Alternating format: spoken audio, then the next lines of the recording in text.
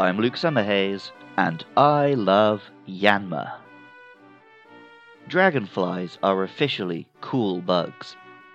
As a kid, playing in the fields and rivers of the UK, they were the most exciting critters to see zooming between the plants.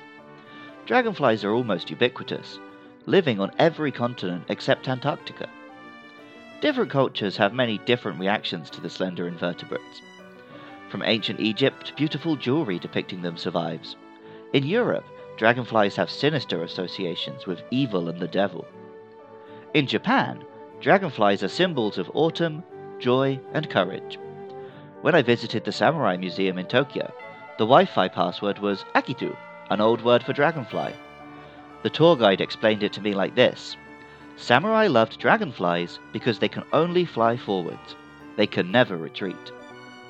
In fact, one of the oldest names for Japan itself was Akitsushima, one interpretation of which is Dragonfly Island.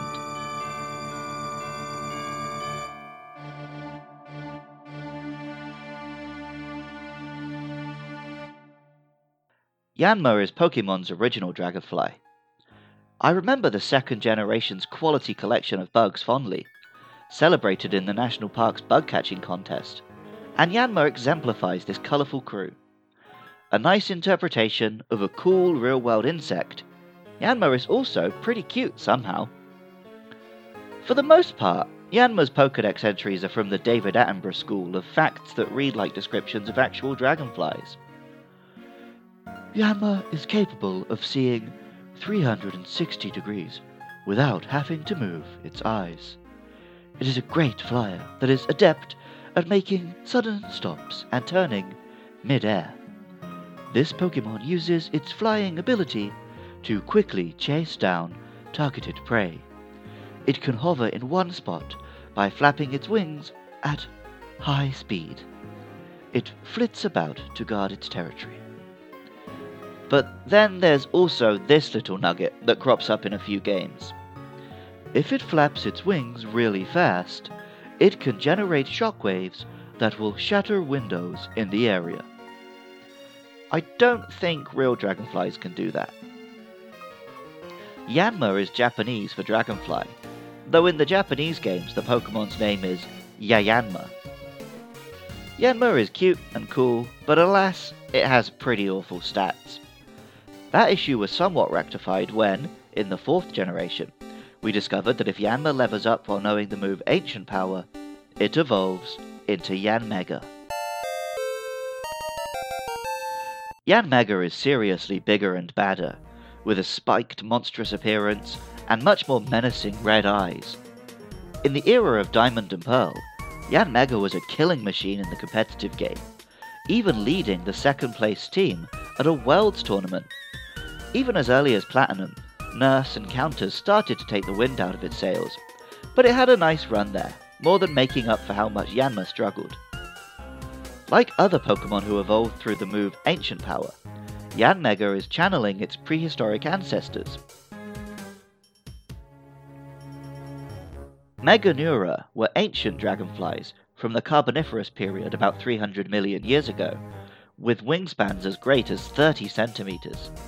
They were actually the largest insects to ever inhabit the Earth. Appropriately for a Pokemon based on such scary beasties, Yanmega has some vicious Pokédex entries. It prefers to battle by biting apart foes' heads instantly while flying at high speed. Yanma's wings smashed glass, but that takes a sinister turn with Yanmega. Diamond and Pearl told us, by churning its wings, it creates shockwaves that inflict critical injuries on foes. In the anime episode, The Thief That Keeps on Thieving, Jessie of Team Rocket captured a Yanma, and right there in the same episode evolved it into Yanmega. The episode is actually a great Team Rocket episode, with the trio being kind of charming in how pathetic and delusional they are, and how proud of themselves they are for catching the little bug. And you know what? They should be proud. Yanma is a cutie, and Yanmega is an absolute beast. Music for Luke Loves Pokemon is by Jonathan Cromie. Artwork for the show is by Katie Groves. If you like what you hear, and you want to help me be able to keep hosting the podcast online, consider supporting at patreon.com/LukeLovesPKMN. If you want to get in touch, find the show on Twitter or Facebook at LukeLovesPKMN.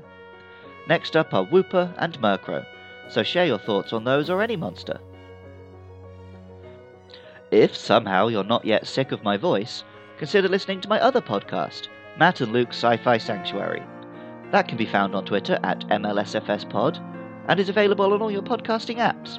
If you're into giant prehistoric creatures, we've already done episodes on the original 1933 King Kong and 1954's Godzilla.